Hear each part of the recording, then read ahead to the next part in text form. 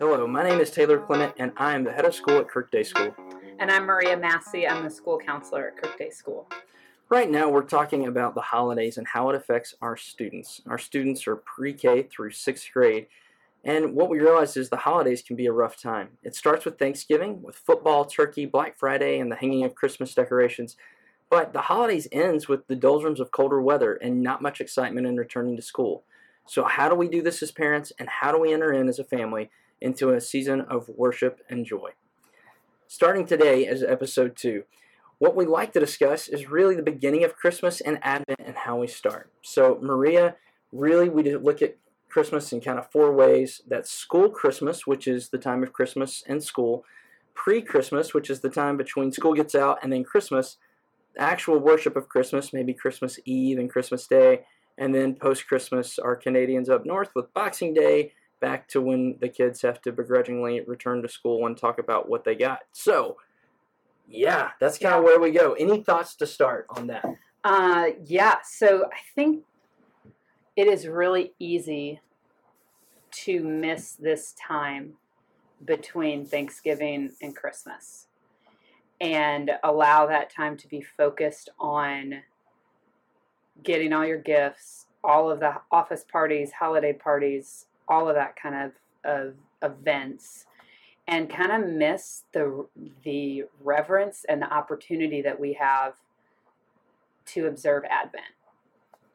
Okay, so we're going to get to what Advent is in a little bit. But let's kind of focus on this. So what are the things that you would say, hey, these items or events are going on before school's even out? And so this year we get out on December 19th. In the past, we've gotten out as early as the 15th, somewhere in there. So, I mean, there's some times where we have some significant days in between school being out and Christmas. But just with school, what are things that we have that you see that they maybe even causes stress with some of our kids?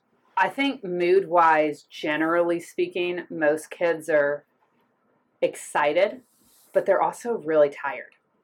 And at times they're tired of actual schoolwork, but probably what I see more is they're tired of their friends. And I don't mean that in a bad way. Okay. But they're just, going to school every day with the same 12 or 15 kids is exhausting at times. And depending on the temperament of your kid, depending on their personality, this could be the time of year where you see all of the things that have been going on throughout the semester kind of pile up.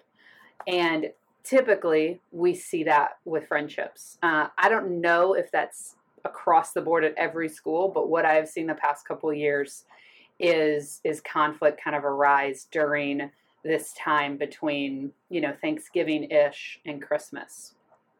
And usually they're not major conflicts, but they're little things here and there. It's a lot more of the passive-aggressive kind of, he looked at me the wrong way, and because that kid may have looked at them the wrong way for the past, 8 weeks, it becomes a bigger deal. Right. So I think the kids are feeling this weird tension of being excited, but man, we still have, 5 weeks of school left. And gosh, these friends, are continuing to kind of bother them. So I do tend to see a little bit of a rise in conflict at this time. And I think part of that is mainly the fact that the schedules change, right? Kids are doing Christmas rehearsals, or they're doing Christmas activities, or they're wanting to think about those things. There's a commonality amongst kids, particularly because we are a private school, that, hey, this is what I'm asking for Christmas, and or this is what we can afford for Christmas. And while a lot of times that's just a ruse, the personal piece is felt a little deeper than that. And so do you see that kind of coming out this time of year? Because let's face it, I've already gotten all the Black Friday mailers. I've gotten a catalog. My son has looked through some, pointing out he already knows what he wants to ask Santa for Christmas. So what is it that you see as far as even just the comparison piece? Definitely a comparison piece. And I think, for kids, so much of what they think about and what they do, especially in our time and our culture, revolves around things. So who has the latest gaming console, the latest games, those type of things definitely come more to the forefront. Some of it too is this anticipation and maybe a missed expectation between parents, or an unspoken expectation between parents and kids, of a kid thinks he's going to be getting, the newest PlayStation, while his parents may be thinking, we're not going to get him the newest PlayStation. And so, though that hasn't come yet, there's still that process that the kid is going through of hearing what all of his friends are going to give him, are going to ask for Christmas, and then him even wanting to make sure that he's going to have whatever his friends have, if not better. So definitely the comparison piece. And I would say, even though, there's a wide variety of kids as far as socioeconomic class here, and even different varying family traditions of what presents even look like at Christmas. And because of where kids are in their development, sometimes they're unable to kind of wrap their mind around, well, if I don't have the newest PlayStation, that's okay. And that's a tough thing for kids to handle, right, especially because right now, a lot of that is their social currency. A lot of what happens online that is their new social environment. That's their new movie theater. That's their new mall. So it's very important to have a presence online in that regard. Okay, so two things regarding that. The first is, for our parents, one of the best movie clips, and people that know me know I love movies, know I quote movies all the time, is a movie clip. It's found on YouTube from 500 Days of Summer. Mm-hmm. It's a Joseph Gordon-Levitt is stars in this. And what it shows is a split screen between reality and expectations. And he's going to a party of his ex-girlfriend, and one side is the expectations, the other side is reality. And I think as parents, this is a really good nonverbal for us to watch. There's no dialogue in either one of these scenes, but I think it's incredibly helpful. So parents, I would say, definitely go and watch that. It's phenomenal. It's just the psychology of it. But Maria, the second thing that you mentioned was the social currency piece. Mm-hmm. Now, I think this is paramount that we get this, particularly with boys. You mentioned the gaming consoles. Games in general, I think, are a big social currency with boys. But you and I got to hear Rosalind Wiseman, author of Queen Bees and Wannabes, Movie World. It's the Mean Girls movie, and she talked about this. She said, the social currency of these kids is around video games, and in particular, it's around the fact that boys have to be good at video games or good at sports, or both. There's no in between. And so the fact that we're in a sports season, primarily basketball for most of our school kids, and we just came out of volleyball, going into the holidays, there probably is some expectation that not only am I going to get better at video games, but my friends are going to want to know what I got, and how do we do that as a family? Because some families really value the less screen time. And you also, with Christmas break coming up, have about 2 weeks of unstructured time where they are going to want to play those games. And so parents and families have a wide variety of opinions on screen times. And I would say it is not necessarily about this amount is too much, this is the right amount. But it's about having a conversation with your kids about what that screen time means and some of their motivation behind that. Some of their motivation for wanting to be on the gaming console or the screen is also for parents to understand it is a different world. And I'm a millennial, and it's a different world than what I grew up in. I would agree with that. And so for parents who may be a generation above me, it's even more of a jump to put yourself in the mind frame that kids aren't spending the same amount of time at the mall or at the movie theater. That's what I did growing up, And it is happening online. It's happening on Instagram. It's happening on Snapchat, or Musical.ly, I think, is the other app that they use a lot. And so I would encourage parents to take some time to learn about those areas and see where they can enter in and have a conversation and just even ask almost the dumb questions of, well, tell me how Fortnite works. Like, what do you actually do? What are these skins? And That kind of thing. You're asking something that's really interesting. So asking the dumb questions. And I often would advise parents to do that one-on-one. Yes. So talk about that. Talk about asking those dumb questions, but just finding that time, because we do have about 2 weeks, and we do have those little errands we need to run. Let's run to the store, let's grab something here, let's run and do something here, where those moments can actually be rather sweet and extremely revealing, both about the heart and just relationship between parent and child. So how would you advise to ask those questions? The car is a great place to have those conversations. One, because typically if it gets to a place where you're lost in how to answer, oh man, we're here, so we've got to run in and get whatever we need at this store. So it kind of allows you for some time to process just in the getting in and getting out of the car. So if you're caught off guard by a question or a thought or something that your kid said, it does give you kind of that time to process that for a second while you run in and get a gift. But I would say, the car is such a great place to have conversations, because you're not sitting down face to face, like squaring them in the eye and asking them these questions, which can at times feel intimidating. And so it gives you an opportunity to have more kind of a natural conversation with your kid. Are there any questions that you would say, hey, don't ask this? So my parents, as a kid, and they meant this lovingly and wonderfully, was, hey, what are you thinking about? Now, as a kid, I was either thinking about something I didn't want them to know I was embarrassed. So it might be a toy, it might be something at school, or just something that I couldn't even express in words. But they're reaching out to me in a caring way. I just didn't have the words and really the capacity to respond to that a lot of times. Definitely. So my response was always nothing.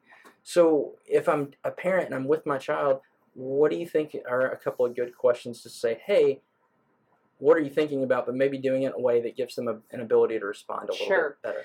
I think one thing is to not be afraid of their answer. So you may ask, or you're thinking about your kid playing video games, you can think of in 100 reasons probably why you wouldn't want them to do that. But another type of question to ask your kid, to give them an opportunity to form their own thoughts, opinions, that kind of thing, to have a conversation, is to ask them, what makes you like the game? What is it about the game that you enjoy?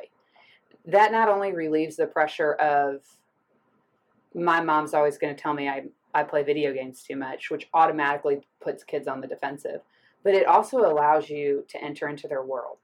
And again, entering into their world and allowing them to share models for them how to have conversations as adults. So even asking something like you would to a friend, what draws you to the career that you have? Ask something similar with your own kid. What draws you to play that game?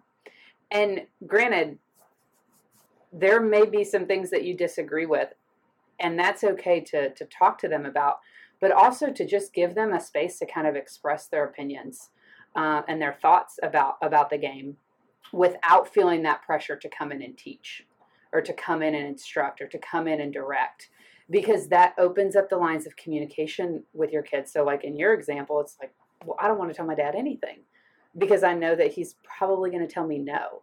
And I would say there are times where parents need to tell kids no. That is a good thing.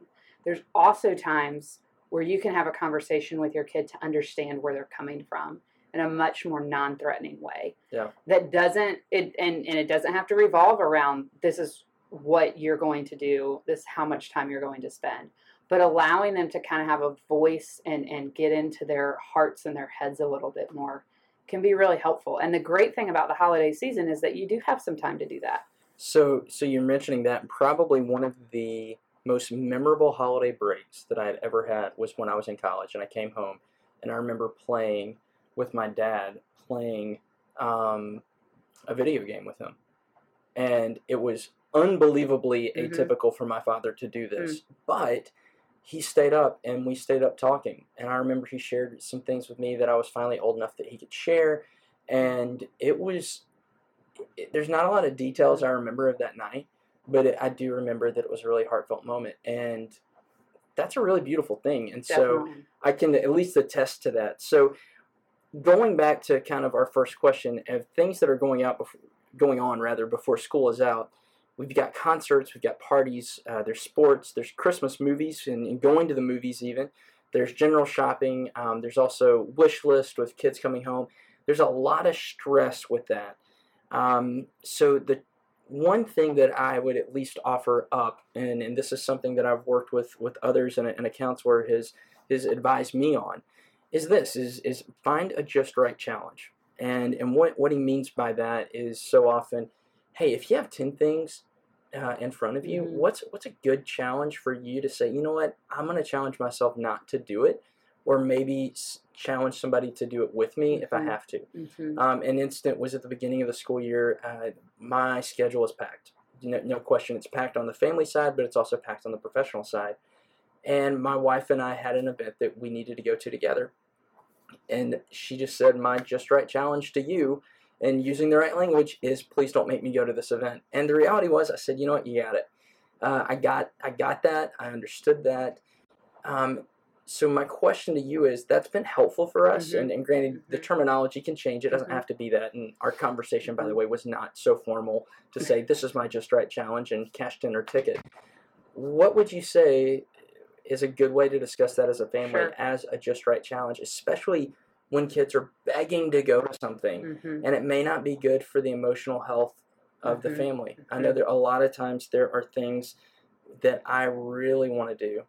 There are things that my wife doesn't, or vice versa. So talk about that for a moment. Yeah, well, let me ask you a question kind of based on that. So in times of stress, we tend to either overproduce or underproduce. So we either go to, I'm going to get everything done and I'm going to do it the best that I possibly can, and kind of mow everybody down, like I will take care of everything. Or we go to the opposite and we go lazy, we don't get anything done. And so there's a stretch, there's a continuum there, but it sounds like at times, that's the question that I would ask your kid and that I would ask your family. Okay. Is, where does your family go? Where do you go, even as a parent, when you feel that stress? Where do you tend to go into overdrive or underdrive? So I would love to ask the faculty this to see what they exactly. think. So let me ask you this. Where do you think I go? I would say you probably tend to go more overdrive. It's 100%. Sure. But as a parent, and as you're saying that, I'm laughing in my head because as a parent, I go underdrive. Yeah.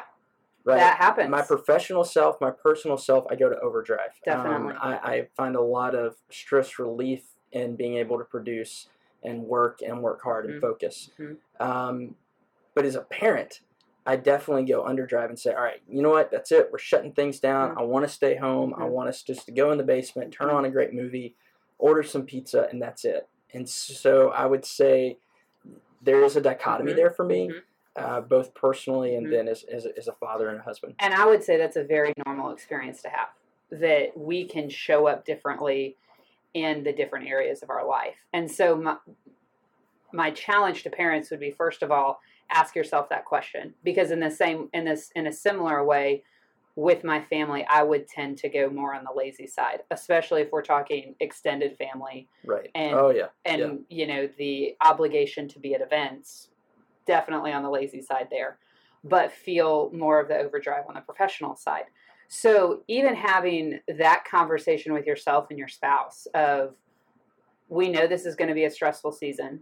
Where do we tend to go? Because where we go, our kids kind of go. Right.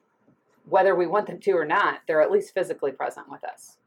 So, and can definitely pick up on that stress. And then maybe even having that conversation, depending on the age of your kids, with your kids, to say, when you start to feel stressed, do you feel like you need to do more to gain control, or do you feel better if you're doing less? And maybe not phrase it more and less, but phrase it more as, do you feel the need to kind of withdraw, zone out, that type of thing? Or do you feel the need to kind of jump in there and get going? Yeah.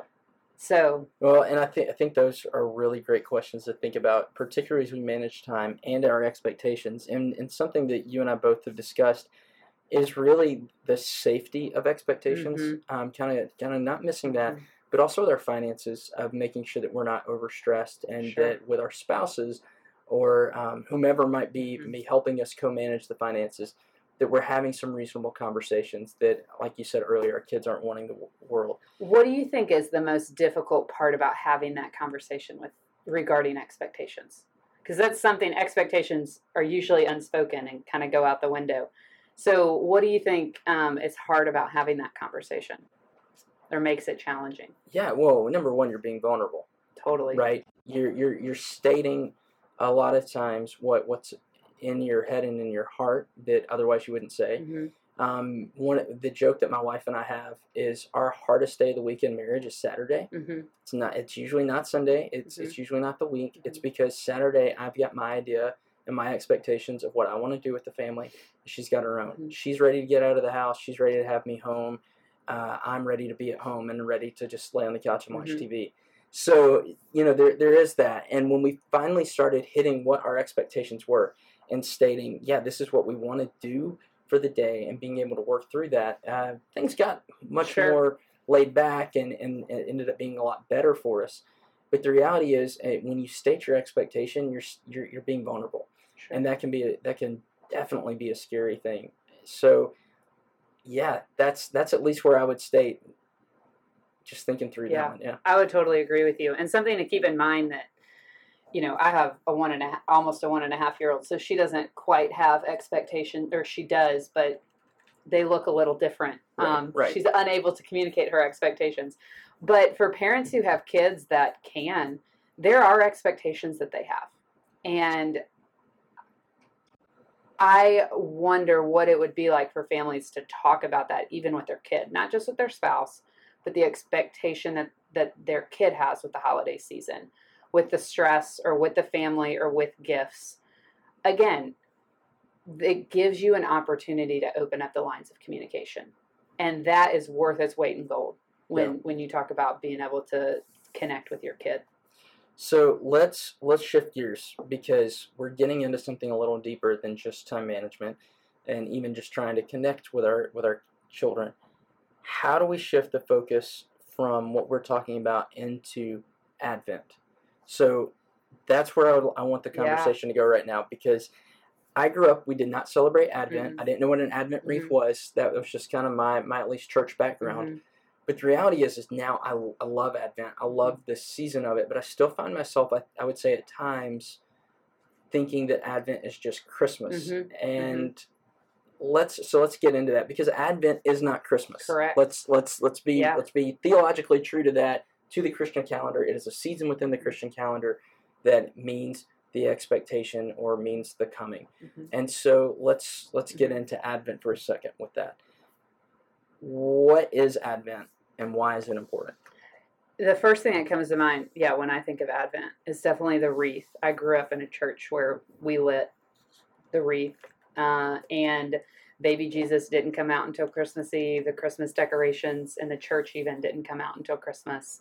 But I still never really got what Advent was. So I think the first thing that we need to think about is the idea and the theme and the reason for Advent is in direct opposition to what our culture says. So Advent is a season of waiting, right? It's a season of preparing, of reflecting on the promises that God has made.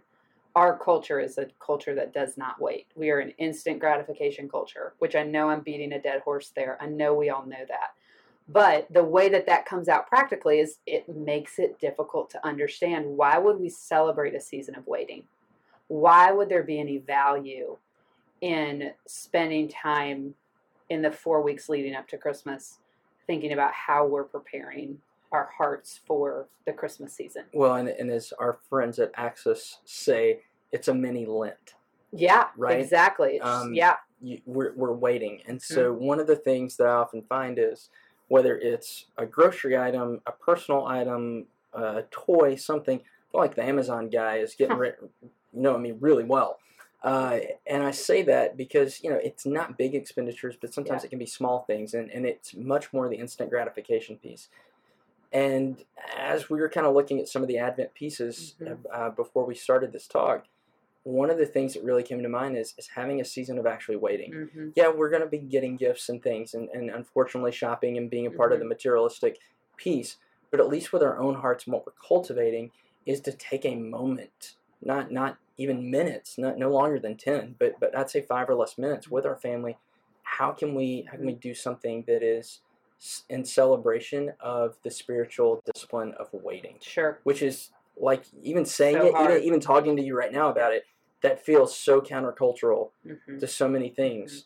So where would you go with that as far as just your day-to-day family life and maybe establishing a discipline as you're working on the discipline of waiting? It will definitely feel like discipline too, I think, to understand, because again, waiting is not something that we enjoy doing. It's not something that we're good at. I know I'm not good at it, at least. So one of the things that has always stood out to me about Advent, and there aren't many songs, even Christmas songs out there about Advent, but O Come, O Come, Emmanuel is one that comes to mind. Absolutely, yeah. And that is a very, that has a lot, that comes from Scripture.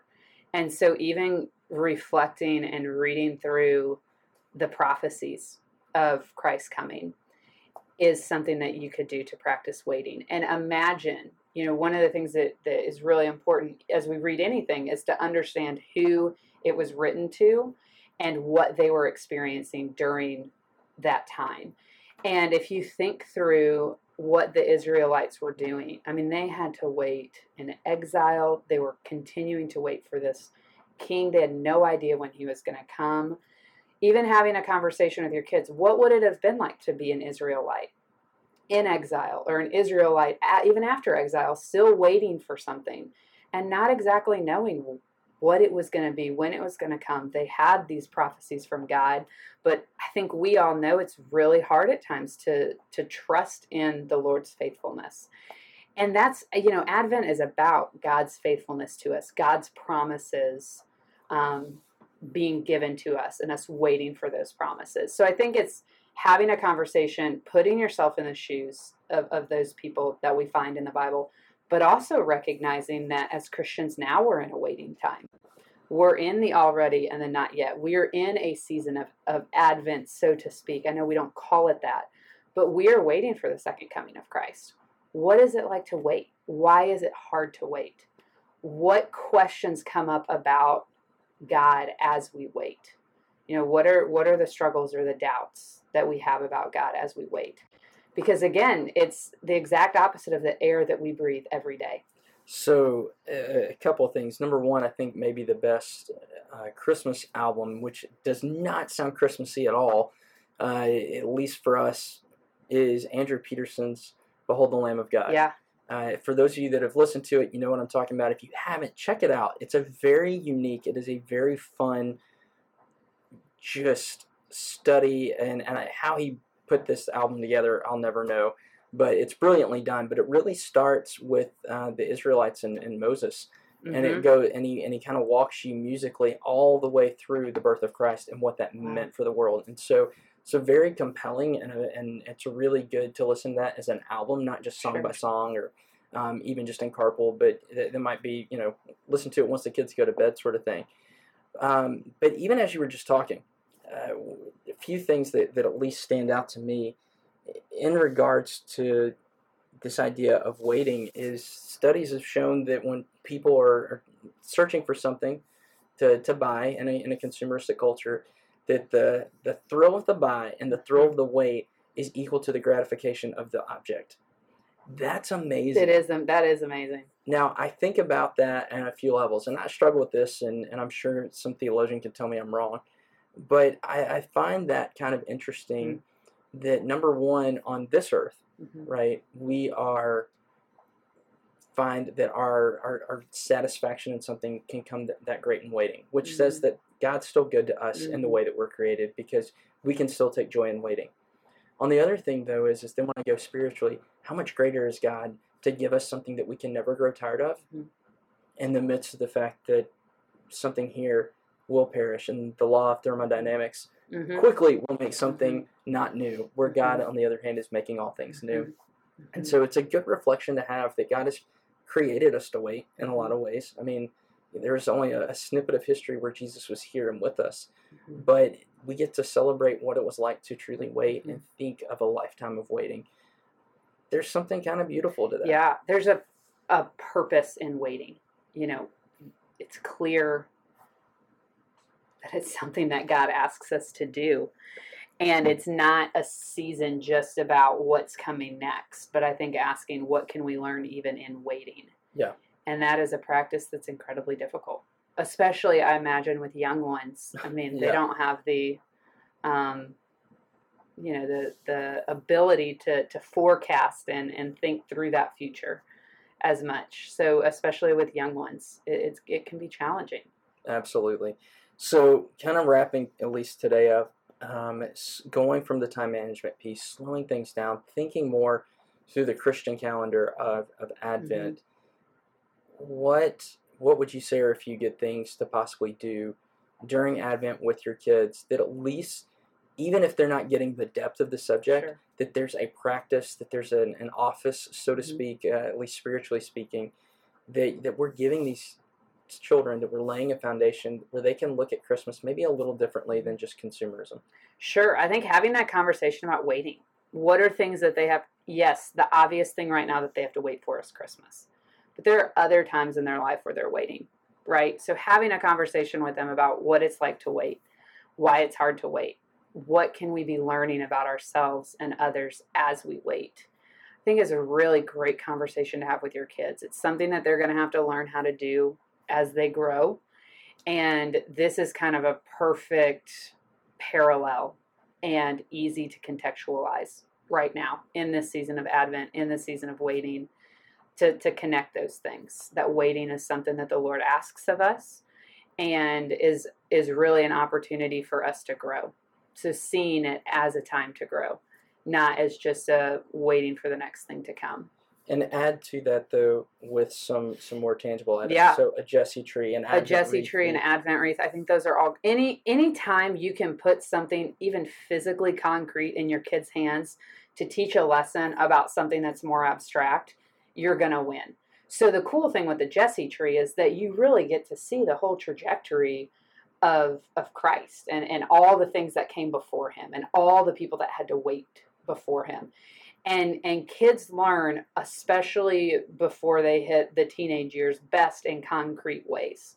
So if you can do it, and I would say, the Advent wreath is great, but there's only 5 candles. There's only 5 candles. It's like, why is there a different one, different colored one, all of that. Right. So the Jesse tree, I think, is a great way to tangibly, physically see people waiting. You can read the stories of those people, so you're connecting more than one sense. You're seeing it, you're reading it, you're hearing it. I think that is an awesome way to do things, to talk about waiting. And even taking some of those, Christmas traditions that you may be preparing for even now, if that's baking cookies or whatever it may be, and using that time to talk through those conversations. It doesn't have to be a long 20-minute conversation that you have at the kitchen table. Have it while you're doing something. Yeah, I love that.